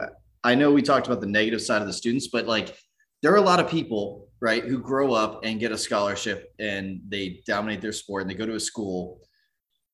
And now they're going to have, instead of the opportunity to travel to in the Big Ten, let's say you grew up in Jersey and you see New York and you go down, you see Philly and you maybe travel from Rutgers to some other schools in the Big Ten, you see some places. Now all of a sudden getting to understand no, I'm going to California to hang out there for a couple of days and whatever. And California kids being able to actually leave, Scotty, which is, I know that was, how that is. A lot of people never do. And you can tell. And it's going to make recruiting harder in the Big Ten now that you can go to a conference school in LA, be like, oh, sure. Well, I think the thing that's going to happen is it gives the students, not only just in football, these other, these other programs, the ability to see a lot more of the country than they usually would. And I think our whole, not to get more meta about it, but as a whole society, I think after COVID, even before COVID, right? Just look at where we were 20, 50 years ago and how much travel just is going exponentially. People travel for their job all the time. And you can do so much more stuff remote. I'm happy that students are going to be able to see more of the country, hopefully from all of this. That's the one positive I think that more people would just benefit for in general. And I'm really happy that that's a positive side effect from this. You guys remember when Snoop Dogg changed his name to Snoop Lion? Yeah. Whenever Vito gets meta, can we start calling him Snoop Brian? Because it sounds like he just like smoked a bunch of weed. For sure, dude. I don't mean to get meta, Dude, but back in the day, did you ever think about how like your hands wiggle? Like you can just wiggle your hands and like not even think about it. It's fucking weird, dude. However, okay, but to your point, Vito, and it's funny because you took the same transition that I wanted to, which is that ultimately we can fight about this, we can argue, and the traditional. There is a huge part of me that's bummed about the natural rivalries, all that stuff that's going to end. Over the last 20 years in college football, conference realignment has been a thing. Classic rivalries have changed. Traditions have changed. And it is a bummer, right? To a certain extent, like you're going to hear it. It's going to be a bummer. You know, when Oklahoma and Texas weren't in the same, conference, they still played each other every year, and they did it for 100 years, right? Even though they weren't in the same conference. So I want to try to be optimistic because ultimately there is something to what you said, Scotty, about the idea that like, all right, well now like the Rose Bowl committee is going to be pissed because the Rose Bowl is not going to seem as special because the Pac-12, the Big 12, all this. But at the same time, if they get Oregon and Washington in the Big 10, you're going to have Rose Bowl type matchups every single week. You're going to have amazing games. And when push comes to shove, especially for you guys who have a team who's one of the bigger brands in the conference, who's in that conference forever, you're locked into this now super conference format. You're not one of the Vanderbilts or, the Mizzous or the, Northwest. No, Northwestern's been pretty good, or the Marylands or Rutgers, or these lower tier teams in each of the conferences, right? Nice. You guys, yeah, I know you like that one. You guys are locked into it. Every single Saturday, we're going to sit down and watch college football. And even if it doesn't necessarily feel the same as it did before, the second they kick it off, we're all going to sit down and watch college football and love it like that. Cause that's ultimately what's going to happen. In a weird way, the quality of all of these matchups is going to get higher. Cause instead of, if you're adding schools like UCLA, you hear USC, that, James Franklin?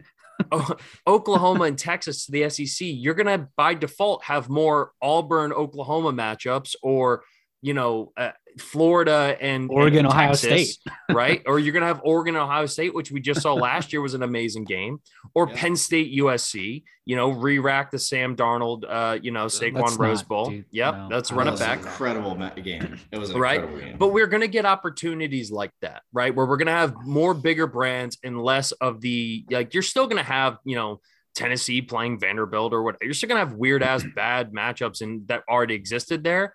But assuming that neither of these teams are done in these conferences are done expanding, you're going to get more high quality teams, whether it's a Utah, whether it is eventually Clemson. Like Clemson in the SEC, like, come on, dude. How amazing would that be as just an objective college football fan? Yeah. Oh, it would be great. Like them versus Bama. Let's get that out in the regular season. Let's again, it's going to turn into then who wins the SEC, who wins the Big Ten, and then you take that jar off the shelf, and Notre Dame is just messing around, and they might upset all of us every once in a while. Let's do it, right? Because right now there's one prize pig at the county fair right now, and there's going to be a fucking auction for them. And let's be honest, the natural fit is the Big Ten. That makes way more sense than the SEC. But the question is Notre Dame going to be willing to give up the independence? Which the history behind Notre Dame being independent, everything goes back like 50, 60, 70 years of crazy legal battles, TV rights changes, like a whole bunch of shit that basically went on. And part of what Notre Dame's whole shtick is, right? They go out and play USC. They play Navy every year, right? They play Stanford every year now. Like they do that because with them being Michigan, right? With them being an independent team, they kind of have to go across the country to showcase themselves, right? Because they don't have a regional TV network. They do get the national broadcast, right? But again, if USC is playing Notre Dame, you're going to get more West Coast people. When they play Navy, when they play all these different schools, they go around and play. When they played Clemson, right, 2 years ago, right? You get that same kind of thing like, oh, damn, like Notre Dame's going to be playing someone big and everyone's going to tune in to watch it.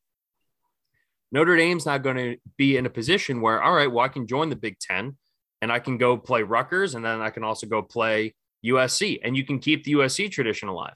But there's also going to be elements of this too, where it's like, all right, well, what is Notre Dame going to do with the Navy rivalry? Because the story behind the Navy rivalry is incredible, right? And I don't know, I'm not sure how familiar you guys are with it, but it's essentially Notre Dame needed to play Navy every single year back in like the 1940s in order to keep their football team afloat. And it was a handshake. Yeah, even before that, yeah. It was afloat. Afloat. It was a hand. There, oh, there you go. It was a handshake agreement, and it kept the Notre Dame football team alive. And Notre Dame went on to be one of the most, if not the single most influential team in college football. And they still do, based off their ratings and the numbers and everything else that they get. And the fact that they have a national TV contract for one school, right? That alone tells you that. Like that goes back to, there's this guy, Red Grange, Hall of Famer. I mean, the guy made college football. Like he went pro. He's one of the first guys to go pro. He made the NFL like watchable, basically, got ticket sales. And like, he's from Notre Dame. A lot of the Newt Rocky got like, this is like Notre Dame really helped get, and Navy way back, get football, everything into even way, like I'm talking like from the 1910s to the 1930s, 40s, like all of that was just massive amounts of, it was Notre Dame, Army, Navy. Look at who won the Heisman's back then. Yeah. It's the schools. And to your point, like, what's going to happen? Are we just, Scott, to your point of the traditionalist side, are we just going to throw all of that away and go to something new? But like, and that's a real question, because I think there's going to be some of that during all this realignment, and there's going to be some of, hey, this is really exciting. We're going to have Penn State USC matchups, but outside of everything else, like you're going to gain some and you're going to lose some. And what are you willing to give up on the history side in order to gain in like modern excitement? Well, it's a really interesting take. The other part of this too, and you're right, that is, I mean, it's again, more that like existential, like big picture kind of question with college football that I think is fascinating. But we're also going to be sitting there in a position kind of talking about like, so Notre Dame obviously being the massive brand that they are, right? And again, have 100 years of history. The Rudy thing alone, the reason I brought that up was not because like, obviously he didn't play all the way back then, but like that movie meant a lot to people. I didn't have a college football team growing up, but I watched Rudy when I was a kid, and I was like, I like Notre Dame now because I watched Rudy, right? So ultimately, like there's a stranglehold here. And this whole idea, if they were to move to a two super conference type format, and in addition to that, you would expect that football would be run outside of the NCAA at that point, there's not going to be out of conference games. No. You're going to have two conferences. You're going to play a 6-6 schedule. You might have one or two cross conference games between the SEC and the Big Ten, or whatever they're going to be called at that point, assuming they keep those two same names. And the rest of it, like you're not like Notre Dame's not going to be able to schedule Navy, right? It's going to be against whatever the TV contracts and everything that end up coming out and whatever the new format's going to be. The one thing that could potentially change Notre Dame's mind here as to whether or not they will or won't, because I'm of the camp that believes that Notre Dame is going to fight tooth and nail to avoid having to join one of these conferences. The access to the championship, whatever that's going to be in this new format, whether if it's the two super conferences and all four or all eight, however many teams end up getting in from these two super conferences, if it's hey, you have to be in one of these conferences to compete for the national championship, then Notre Dame's going to join. Yeah, I'm with you. Unless they're forced into it with the playoff, which however that shapes. I think they will. Like, I think ultimately that's what's going to happen. I think that they're going to be forced to have to do that. I think to your point, it's going to come down to money. It's going to come down to, can they keep up the financial side? And on the football side, to your point, I think they need to keep some out of conference somehow, but I don't know how, man. When you have too many teams, you can just fill a schedule. It would be cross conference. It would be like, and I would love that. Big Ten teams would play SEC teams, whatever's considered the Big Ten. Or like in basketball, we do the Big Ten ACC challenge. I've been talking about this for years. Yeah, we should have the year before, the ones play the ones, the two play like everyone. So if you had a great season, you have to play a great opponent, and then that way we find out from top to bottom what the conference is better. And that would be really, really fun to more like NFL schedule style. right? Yeah, exactly. Like it's so funny because they're like, oh, well, we need to figure this out years in advance. I've been saying this forever. You guys know on the pod. Like, you don't need to figure this out in forever. Like college football schedules games 4 years ahead of time. The NFL doesn't know shit until like 2 months before the season. They figure it all out, make everything work with like stadiums that have other major sports going on in all of them. Like it's and concerts and everything else that's going on. Yeah. And two NFL teams. Yeah. I think if college football ends up getting pulled away from the NCAA, we will likely see a more NFL style format where, you know, every team has to play 4 teams from the AFC that plays in the NFC and vice versa. You have to play one team out of conference or one division out of conference. I think we end up seeing a similar format in college football if we get to that super team conference where it's like there's 18 teams or 16 teams in the Big Ten and 16 teams in the SEC or however it gets broken down. Whether or not it's good for college football, I'm going to say the same thing I always say. Whenever we talked, you know, last year about NIL, transfer portal, whatever, we're not going to know till 5 years after it starts. And to be honest, I make the argument that the college football playoff has been better for college football because the TV ratings have gone up, the numbers, the money, the revenue, all that stuff's gone up, especially as live sports have become the sole, valuable live TV product that's left.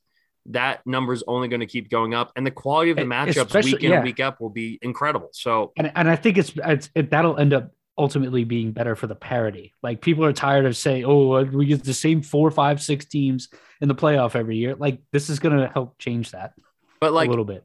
And here's the thing too: we all say right now how much, and this is not to sound like insensitive to it, like it's going to really, really, really suck for a bunch of really good programs. Like think about your Oklahoma States, right? Think about your Utahs. These, not Penn State, because Penn State's going to be in one of the super conferences. I'm talking about teams that right now are outside looking in, who very well might get an invitation at some point. But for where we stand right now are like, what the hell is our future hold kind of thing. How many people now, or even 10 days ago, before all this happened, were thinking about, man, this really sucks for Kansas State, the fact that Oklahoma and Texas left the Big 12. That's a real bummer. And it's a sad thought because ultimately we think about it in the moment and we go, man, it's going to suck that Washington State is not going to end up being in one of these, is not going to be a Power 5 school anymore, right? Yeah. But as soon as we get a year removed, 6 months removed, or as soon as it turns into action, none of us are going to be thinking about Washington State. And it's going to create, and I made this joke as a JMU fan, Clay right? Thompson. Right. I made this joke as a JMU fan. JMU finally moves up to the FBS to be a group of 5 school, right below the Power 5. And now there's going to be a whole other class, and JMU is still going to be just as far away from the national championship as we were before. So not to say that JMU was ever going to have a realistic chance. I mean, maybe one day they could have done one of the Cincinnati type runs, but that opportunity is not going to be there with the direction that college football is going. So yeah, JMU will get more money now, but the group of 5 is basically now the one caveat that I'll throw out there for that: sports gambling being legal and all those games being televised still will be beneficial. But it's not legal in California, which are the 2 schools that just got added to the Big Ten. But by the time this gets there, into realistic standpoint, I think more and more states across the country, it will be legalized. And I think California is not that far off now anyway. So they're coming in 24. I saw that Texas, Oklahoma apparently are still not planning to go until 25. Is it 25? Okay. Which is wild. That's so long. They're like, it's so long to basically be like dating someone and be like, I'm going to break up with you in 3 years, but like, we're going to hang out for a while. Like, what is that about? That's exactly what they're doing with that whole conference. So yeah, I'm probably going to get sick of you in 3 years. Yeah. Yeah. We're going to leave and go on to something. Well, it's smart. It's smart on the Big 12 side, because while you got them, take the money while you can. And then the Big 12 will, weirdly enough, kind of be in the power position of the remaining conferences. But again, who knows what's going to happen to the ACC, what's going to happen to the rest of the Pac-12 and the rest of the Big 12. I'll tell you what's happening in the ACC. Knows? Hawaii's going to the ACC. The other cool thing, go Rainbow Warriors, by the way. The other fun thing I saw on Twitter, I can't remember the guy who tweeted it, and I wish I could credit him now, but with USC going to the Big Ten, they have to create an automatic rivalry between them and Michigan State and call it the Trojan War. There you go. Just have a Trojan horse as the as the prize, the trophy, and that's a good one. Either the Spartans or the Trojans are going to win one of these years. Maybe they can take the helmet off of the, because USC always has like the live action Trojan. Maybe that becomes the prize. Like if you win, you get to go over to the mascot and rip the helmet off of his head and be like, we got your fucking helmet and stick it in the middle of the field. Yeah. It's gonna be interesting. How honestly, I kind of want the Big 12 to be like, yo, let's go get Oregon and Washington right now, because think about that conference, dude. You want to talk about plane rides? They just added UCF, so they will span from Orlando to Eugene, Oregon, baby. That'll be 3,300 miles or something. That's crazy. On the continent of the United States, that has to be like the furthest distance you could possibly have to fucking go. That's crazy. But hey, college football, it never sleeps, and we know that. And we're about 50-something days away. So before we know it, week 0 is going to be here. And I can't wait to not talk about this and talk about college football. And we're not that far away. All right, we're going to take another break, do a little bit of NFL talk. We have our top 5 list here for you guys coming up. And I'm excited for that as well. So all that coming after the break. Wrapping up now. We had some NBA, we had college football realignment, and of course, we have to end with the NFL. That never sleeps either, Jeff. It never sleeps, even less than college football. The NFL, we have one serious story and then one story that if you're listening to this now, you most definitely have heard. So except for my mom, which I might tell you, hey, Vic, maybe just skip this one a little bit. So right off the bat here, Baker Mayfield gets traded to the Carolina Panthers. This was such a weird situation from start to finish with Baker and the Browns. Just kind of the whole thing was just weird, right? I still and have defended Baker time after time, especially as more and more stuff comes out about the Deshaun Watson situation. I continue to defend Baker because Baker Mayfield was less than a year removed from taking that team to its first playoff berth in like 20 years and then won a playoff game against their hated rivals. Demolished. Thank you. Good correction there. And then, had on the road multiple torn rotator cuff, situations going on and still played through. And the team was still like close to 500. And all of a sudden he like wasn't the guy. Now I get from a football talent, whatever, all things aside, Deshaun Watson, obviously an upgrade over Baker Mayfield, but still, it really feels like to a place that he called home, he embraced when no one else was willing to embrace them. The whole thing just still reeks of shittiness of Browns fans. And I'm just off Browns fans now. I used to be a fan. One of my best friends is a Brown fan. Used to root for them on the side. I'm out. I'm anti-Browns. Sorry. But the Baker Mayfield fit in Carolina, there's a lot of talk right now that Baker Mayfield is it's a competition. It's him versus Sam Darnold. In my eyes, there's a clear better quarterback here, assuming Baker Mayfield is fully healthy off of the torn rotator cuff. And I think Baker's going to have every opportunity, despite what Robbie Anderson's saying about him and Sam Darnold have chemistry. And it's like, bro, he did not throw to you at all. And you got more targets when Cam Newton was your quarterback than when Sam Darnold was, but whatever. I would just be more hyped on Baker Mayfield. And I think it's an interesting situation. And for the Panthers, it's a win-win, right? You're bringing in 2 guys who are going to compete. You just drafted Matt Corral. So you have a guy with huge upside who fell late into the round, even though I thought he was going to be drafted higher. I think we all did. But Matt Corral still has upside. It's going to give him a chance to let his body develop. He needs to do that with his frame right now.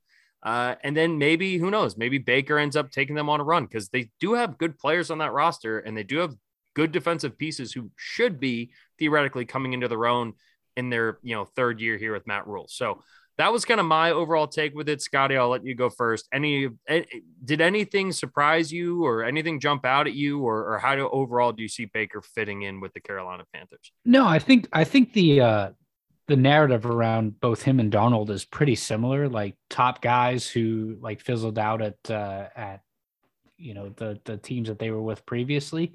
I think Baker got a bit of a bad rap though, honestly, like, and we said during the offseason, complete bullshit. We said during the offseason, if he comes to the NFC, he's probably, I said this, I'm not going to speak for the 2 of you. I said, if he comes to the NFC, he's probably a top 8 quarterback. And I still think that's true.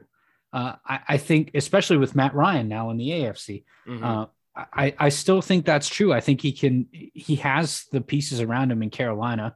I think he makes a receiver like DJ Moore infinitely better. And Robbie Anderson, for as much talk as he wants to do, I'm not going to speculate on the BS behind the scenes that goes on between those guys. But at the end of the day, if they're all bought in, they're all bought in. And this is, again, this is on Matt Rule. Like, this is a shit or get off the pot year for him. So I think it has more to do with that than it does with anything else. But Baker is a huge asset and a really talented quarterback when he's out on the field, playing at the level that we know he's capable of playing at. And I think he's got the space and the weapons. Chris McCaffrey's back. I mean, we forget about him every year because in fantasy we're like, oh God, he's injured. Oh Christ. But yeah, like, so he's got that too. So like, there's a lot of pressure off of him. The defense in Carolina, like you said, is in a really good spot, I think. And getting more mature. And I think that whole team is, and this might be a bit of a humbling experience for Baker, having gone through this little chip on the shoulder, get it done. And he's in a good division to do that and get it done and be really successful. That's really interesting. So before, I want to get your thoughts here on this here too, Vito, but I did just look up all the list of the starting quarterbacks in the NFC. And I think you might be right. Like, if it's the Baker we saw in Cleveland, I mean, Mariota or Ritter in Atlanta, he's better than. Kyler, no. So that's one that he's not better than. Justin Fields, I would still take Baker right now. Arguable. Long term, I would take Justin Fields. Dak, Dak's better. Jared Goff. Yeah, he's right there. Maybe. I think they're about the same. Rodgers is obviously better. Stafford's better. Kirk Cousins is better. Jameis, sorry, close your ears, Vito, is not. I don't think Jameis is better than Baker. I would rather have Baker. Don't say that. Daniel Jones, not better. Jalen Hurts. I don't think so. I would take Baker over Jalen. You would rather have Baker be the starting quarterback of your team right now than Jalen? I'd rather have Baker or Jalen than Daniel Jones, and Baker over Daniel Jones for sure. So would I. I would rather have Jalen over Baker personally, but let's call it tentatively 5-6, right? Yeah. Then Jimmy G. Mm-hmm. I think I kind of would rather have Baker, even though I think they're not that far. And then it's Drew Lock, and then it's Tom Brady and Carson Wentz. So just tentatively 6 to 7 quarterbacks. So I think top 8, and I think all 3 of us are relatively high on Baker. Again, looking into the Baker that we saw in the year they went to the playoffs, he is a better, if it's that Baker, yeah, he's a top 8 quarterback in the NFC. And what annoys me too is and Vito, you can speak to this more because you live there now part-time and you see the fanaticism of the Cleveland fan base. And I think it's a relatively loyal one. And they really were behind him when they were doing well and shit on him when he did poorly. And Baker bought in to the whole Cleveland thing. They were in the middle of a rebuild, as you remember. He was like the pinnacle of that rebuild. We were like, okay. He's the first one who got him a win in 2 years. And then they go get OBJ, and it's like, well, here we are in the playoffs now. And that was something that the Cleveland fan base had not seen for almost 20 years. So when it was high, it was high. When it was super low, it was super low.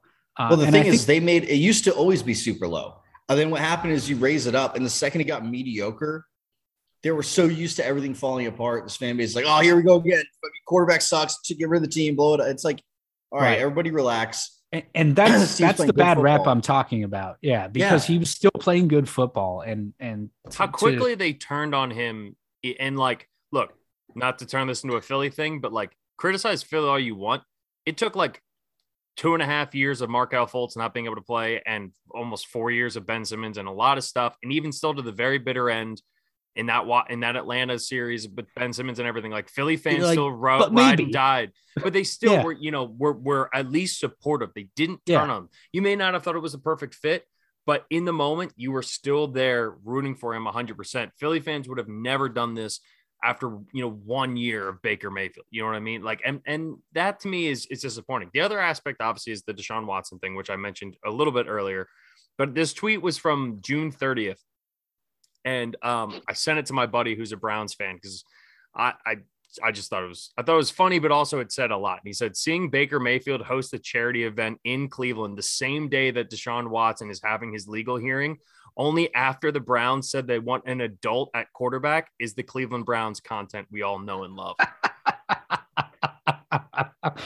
And it's so true. It's so, oh my gosh. You know, oh yeah, we want an adult in the room, and the guy who's currently on trial right now, you know, or has his hearings right now. I should say more appropriately. But that's facts. You know, you can't argue that. And meanwhile, like Baker Mayfield at that point was still in Cleveland hosting a charity event, did everything right. But he did too many TV commercials. So and he's not focused on the game, which were amazing, by the way. Yeah, and he filmed them all. He filmed them all in one day in the off season at the stadium, not the stadium in Cleveland. Yeah, yeah. You know, set his whole camp up there. And you said something there, Scotty, that I want to touch on about, you know, him and Darnold have had similar paths.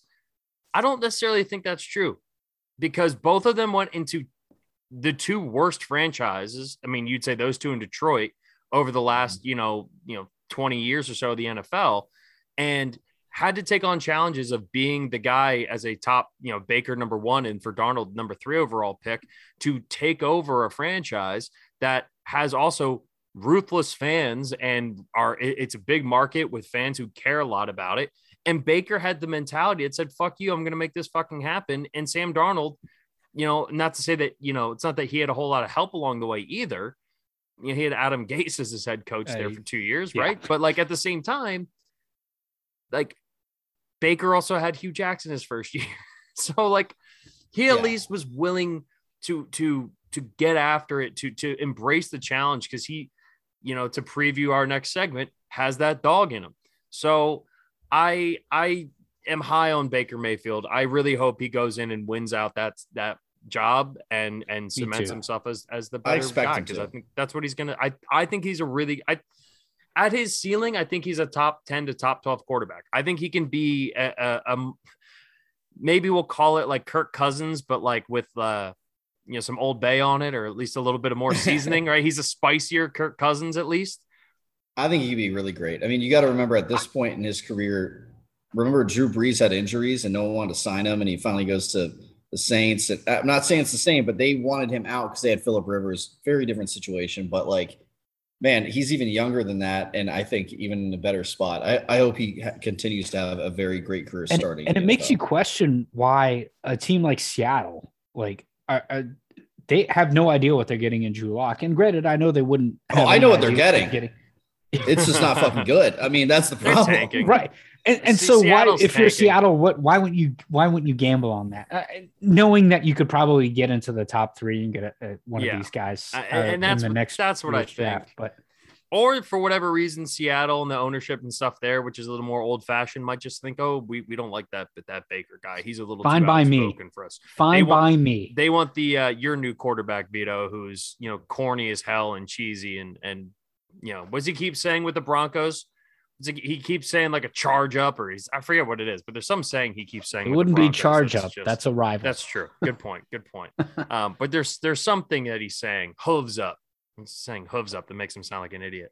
I don't know. I love Baker, so I hope he does well, and I hope he proves everybody wrong. Me too. All right. So the far more important story off the field, which has just turned into social media gold. Zach Wilson. Turns out Zach Wilson, similar to what I just said about Baker Mayfield, he's got that dog in him. All right. So I'm going to set the scene here for people who haven't heard the story. If you haven't, God bless and it's you. A good one. So this is Strap all it on, Dano. First off, this is all speculative, right? There's no actual confirmation here. We don't know for sure one way or the other. But Zach Wilson played quarterback at BYU. His best friend, or I should say former best friend, was his wide receiver at BYU, Dax Milne. All right. Now, when Zach Wilson got drafted, he was noted he had an absolutely stunning girlfriend there with him who had been his long-term college girlfriend. They'd been together for a long time, dated all throughout his rookie year as well. Dax, his former best friend, is also a wide receiver for the Washington Commanders. Well, as it turns out, something happened, and his former best friend and now his ex-girlfriend are now dating. So she posts a picture of her and this guy Dax, right, on some nice, pretty sunset beach.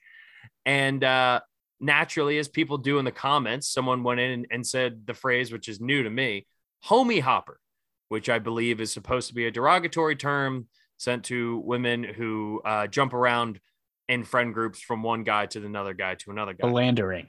Yes. Philanderous behavior, right? From the Mormons, nonetheless.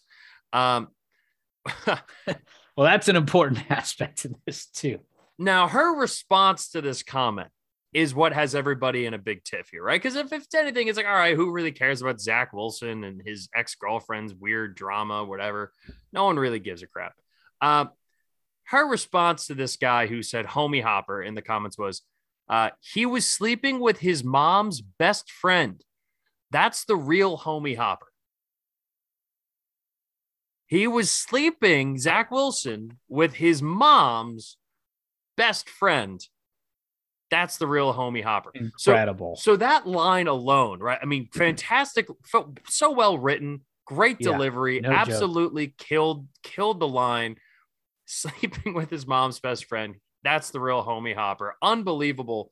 Now, before we get into what the internet took this and did everything else with it, I want to know what was going on in her mind when she was typing this, because we all have those moments when you want to say something petty.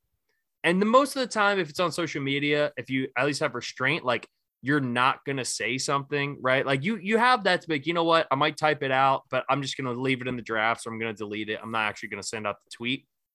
But then there's We've all been there. There's like one out of every like 20 to maybe like 30 tweets that you do looking up to hit the send button. Yes, exactly. That you do actually end up sending the tweet. And I so badly want to know if this was one of those moments for her. She was like, I probably shouldn't say this. I know I shouldn't say this, but you know what? Fuck it. I'm going to do it anyway. And then it turns into this viral, insane, like the original tweet that screen grabbed everything has over 17,000 likes. It's been seen by millions of people. It's been talked about on every podcast, that's out there. I know Barstool has had an absolute field day with this. So I don't know. The question remains as, first of all, the reaction from teammates and other guys like DK Metcalf was like GOAT status immediately. Like the reaction from NFL players is hilarious. But the question still remains, do we actually think Zach Wilson was banging his mom's best friend? Yes. And what? I kind of think they were too. Like, I don't know, man. Like, yeah, this girl's pretty. She probably has like 10,000 followers on Instagram, but like, dude, to drop that comment after everything, and I'm sure it seems like there's some bad blood going on there. Maybe he turned into a dick after he got his number 2 overall pick money. Who knows? But like, Dax's mom has got it going on. And by the way, I don't think it was Dax's mom. He plays for the Washington Commanders. This is like not even cracking the top 10 of headlines for the Washington Commanders this offseason, by the way. This is huge. Well, he's probably not even going to crack the 53-man roster either. So who really gives a shit? No, I think it's a absolutely wild scenario. I love how they announced this. They put it out there, and people are going to find out. So the comments are going to come. And I think really what America needs to decide is who is the homie hopper? Is it her or is it him? And we need a vote. We need American Idol. Great debate. Well, yeah. This is better be what the presidency is all about next time. What? Just see Jake Tapper sitting up there in a presidential debate. Would you have sex with your friend's mom? No, Are you familiar with the phrase? You're both familiar with the phrase homie hopper, correct? So now, but if it's your mom's best friend, how can that be the homie hopper? Does Zach Wilson become the homie hopper? Or does the mom's best friend become the homie hopper? She's the homie hopper. You're right. I think Zach Wilson's free and all this because honestly, it's like this. I feel like hooking up with your mom's like a good friend or whatever is also all right. I also grew up in Southern California. Let me preface everything I'm about to say with that. So, right, making it seem like that is a regular occurrence. Important caveat. Wait. Set the scene. Explain why that's an important caveat, because I don't understand why. Well, in Orange County in particular. Yeah, in Orange County, California, moms were like, I remember being in high school and being like, there were more attractive moms than like girls in school. Like it was an incredible amount. Like I don't understand how to describe it, but it was a very like moms were just like hot all of the time. And like it was a very big thing. I think, put it this way, there were a lot of people who had a lot of money and they put money into their looks a lot. That was a big deal there. It was social status. Like that was a big deal. Stifler's mom too. American Pie had just come out. Yeah.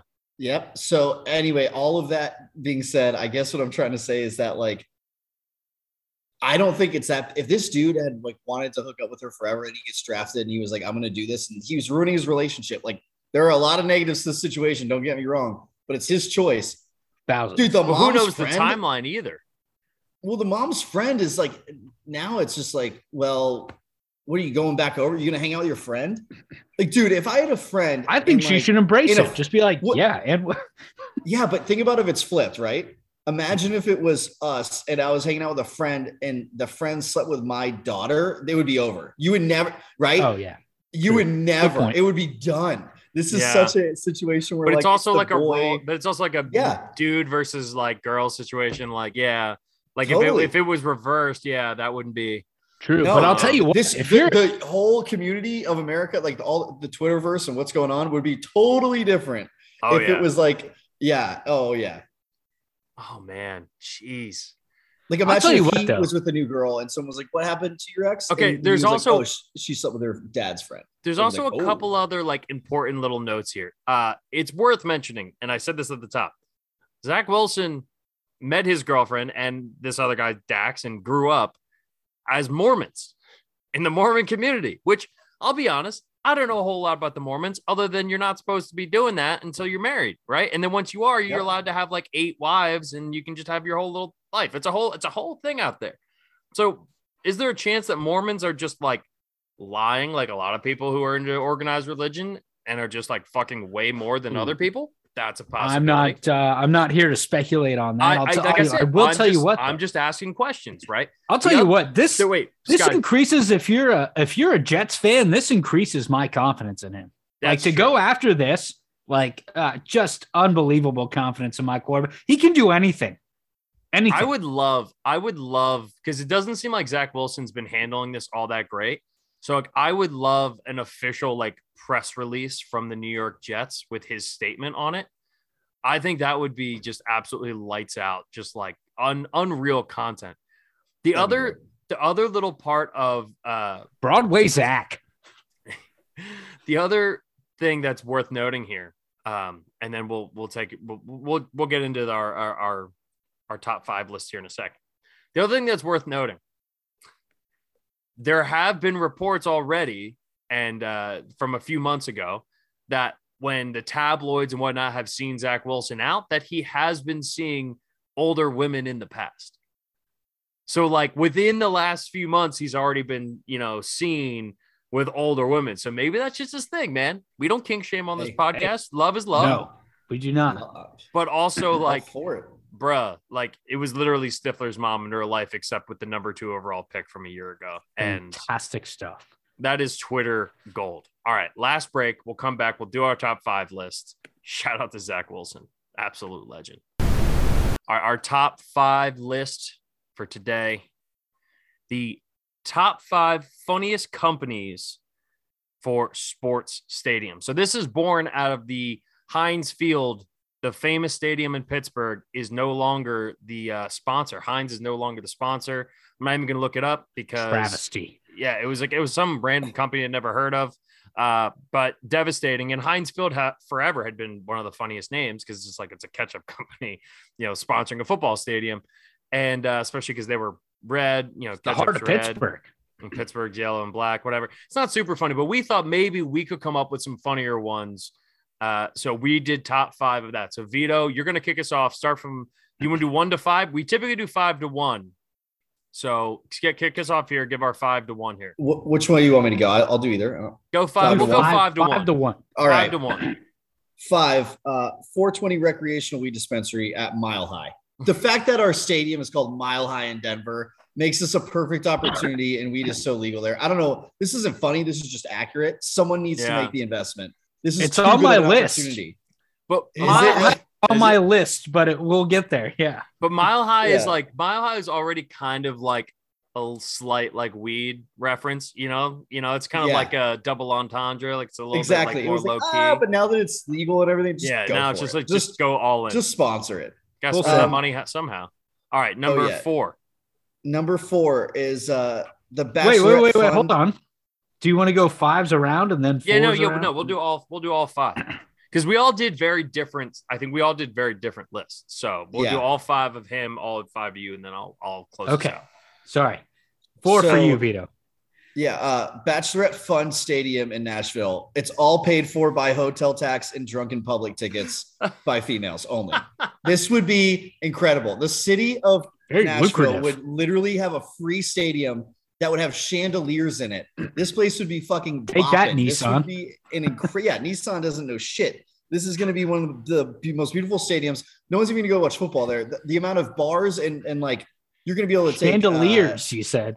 Oh yeah. This is going to be a baller place. There's going to be mechanical bowls in every corner of the end zone. It's going to be amazing. Do you think we could find the equidistant point between Nashville and New Orleans, and then they could combine their resources? No, because that's probably Tuscaloosa. Well, then, hey, Alabama's got a new stadium. Oh, I love it. All right, number 3. Water Ice Stadium in Philly. Specifically water ice. Yeah, yes. Water ice. Yeah, you could go Rita's, but I think just straight water ice. It's got to be water ice. Milk used to do commercials. Like for some reason they all got together. That's like got water ice, got milk. Yeah, got water ice. Water ice in Philly, and it's gonna be. And you great. just like buy the URL like gotwaterice.com, and then that's just up on the side of the stadium. That's right. Love that. That's it. All right, number 2 for me. This is a no-brainer, and I don't know why this didn't happen. Caesar's Palace in Vegas just needs to be like, it needs to just be called Caesar's Palace. Yeah, I mean, that's where they play. Like that is a home run. That's not even funny. That's just accurate. And then like that would be an amazing place that I would love to build. Well, anyway, I think it might be because there's a little. I'm pretty sure there's a little Caesar Stadium in. I think it's the NBA in Detroit. Yeah, it used to be the Palace at Auburn Hills. Now it's the Little Caesars Red Wings Stadium is Little Caesars. So maybe it's just confusing yourself a little bit. But you're right. Oh my Caesars God. Palace should just be the name of one of them. Yes, especially in Vegas. I mean, pick your casino. There. So my number 1 is New Orleans, the BP Oil Superdome. I mean, you got to make up for it somehow. You got to end up just putting money in. And just saying, you know what, we're gonna own this one. We're gonna at what point? How do you get your name back faster in the South? You sponsor football. That's what you do. The pod's over. So the BP forever. We're retired now. After that, the pod is not just this episode. Forever, the read option.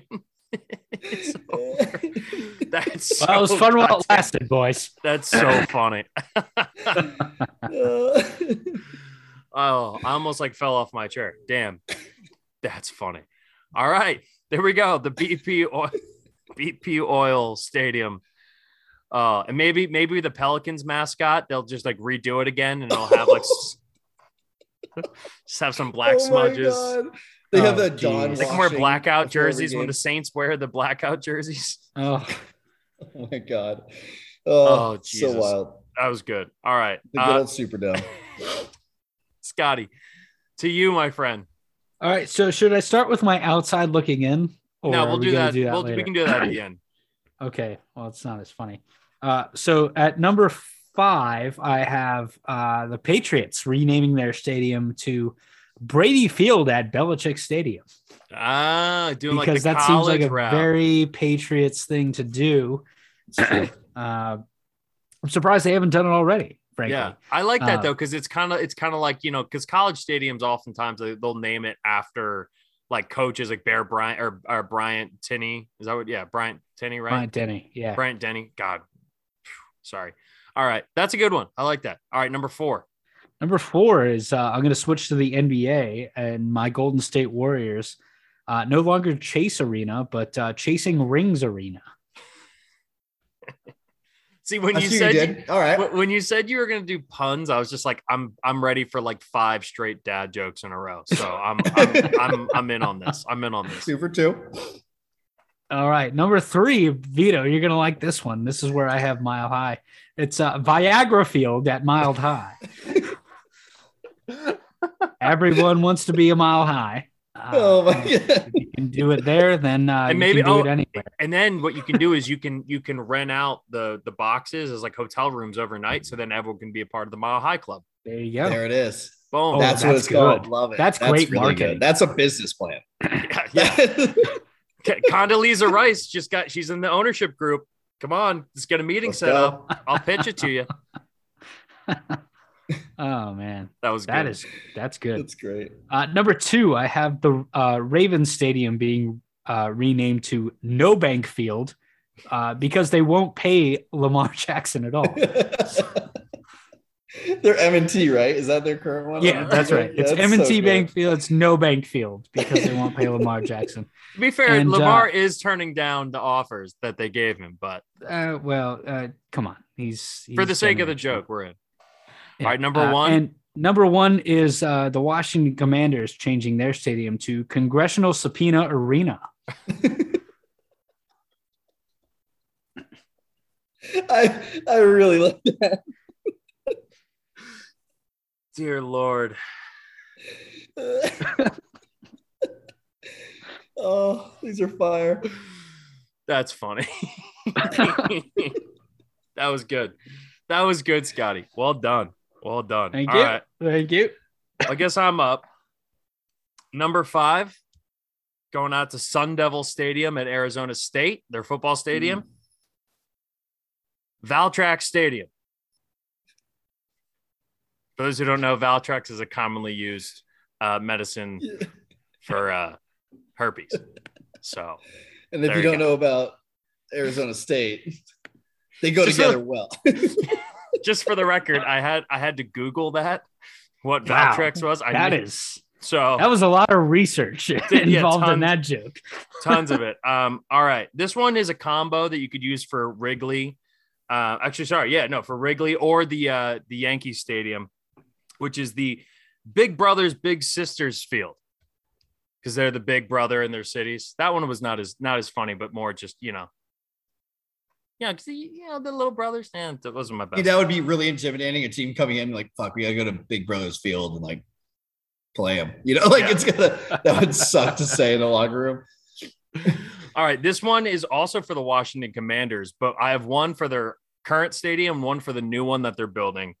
For the old stadium, I have the Scott's Toilet Paper Stadium, because if you recall last year, not use Scott's toilet paper when it rained literal shit down on their fans, if it's any worse being a Washington Commanders fan. And then I thought too, all right, Dan Snyder's building a new stadium. What would it be called? I have the Snyder National Logistics Company Stadium for their new one, just to put his name on top of the stadium. That is exactly what he would do. As if it's possible to be any bigger of a fuck you to Washington football team fans. Number 2, Congressional Subpoena Arena Field. That's good. At number 2, baseball here, Tropicana Field, home of the Rays in St. Petersburg, Florida. I have the AARP Dome. Oh yeah. Now with the Golden Corral field, that's great right there. Yeah, exactly. Right.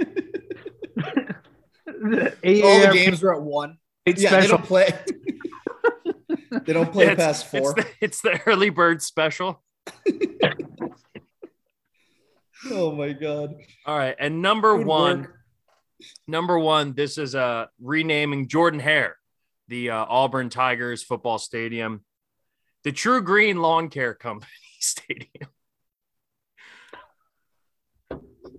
For anyone who remembers, they might need help regrowing some trees. They do. That's good. So that's our list. Any honorable mentions that you had, Scotty? Yeah, I did. It's kind of stupid the more I read it, but on the outside looking in, I had the Meta Insta Twitter Stadium in San Francisco. That's actually pretty for good. The 49ers, yeah. That's about where all the money would come from anyway. Yeah. The only one I had was by far the worst, which was the Hertz Rent-A-Car Stadium, and just name that the link after Jalen Hurts wins a couple Super Bowls. Get that Hertz Rent-A-Car. That's pretty cool. I mean, that would be a great sponsorship. It's going to hurt when the Niners beat you in the NFC Championship for all the Super Bowls. So we say it. Eagles. I'm saying it right now. We're gonna get to this here in the next couple of weeks. We're gonna start going through rosters and stuff as we get closer to football season. Eagles have a top 3 weeks away, boys. Eagles have a top 7 roster in the NFL. Saying it right now. That's bold. The one honorable mention I had, I'm sorry, I forgot. It was actually here for the Browns. It was like UPS. What can Brown do for you? Why are they not sponsoring the goddamn Browns? That's too easy. Well, because the Browns haven't done much for them before. So why would UPS? That's true. That's why you gotta like you're saying, you gotta hop in on good years, abandon the sponsorship when they're bad. And the toilet paper one would have worked well for the Browns too. Yeah. That would have worked. I was thinking literal. Or a toilet sponsor, American Standard. Speaking of sponsors, tune in next pod when we have our first ever sponsor on the show. Excited to debut that next week. So that's all we got. It was a long standard 2-hour read option pod. We had a lot to get through. Thank you all for listening. We love you. Thank you for staying patient with us. We'll be back on Friday. Brand new episode coming up. We'll talk to you guys then. Take it easy, everybody.